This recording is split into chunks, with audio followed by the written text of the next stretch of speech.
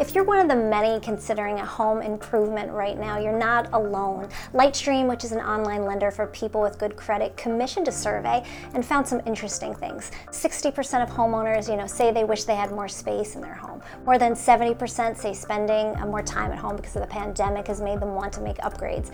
Of course, we've seen the housing market just explode in the past year, and usually when you buy a home, there's a ton to be done. Kitchens and outdoor improvements are the most popular projects.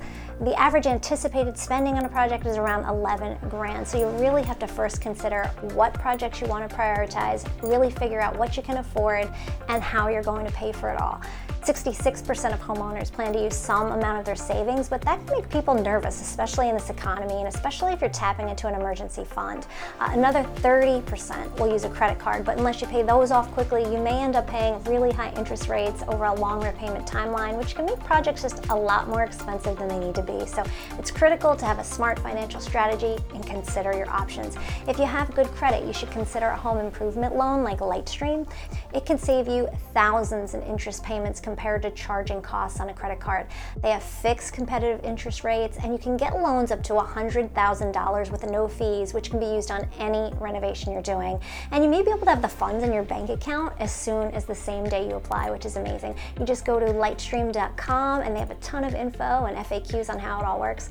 Also, they care about the environment, which I think is really neat. They plant a tree through American forests every time they fund a loan, and they've planted more than 1 million trees. Another reason I just tout this company. Other things you should consider. Factor in for the unexpected. Have a reserve set aside for things that you may not have planned on, There's a backlog on supplies and appliances right now too, due to the high demand and supply chain issues. So give yourself time when you're planning a project. Also, get references before you hire a contractor. It sounds simple, but a lot of people don't do it. Before you start any project, always ask your contractor for a contract that includes all the details, all the costs, all the deliverables, a timeline, and permit process details. Also crucial, make sure your contractor is licensed and carries the right insurance. You need to be able to hold them accountable every step of the way. And don't be afraid to speak up and be demanding right up front about your needs and deadlines. The squeaky wheel always gets the oil.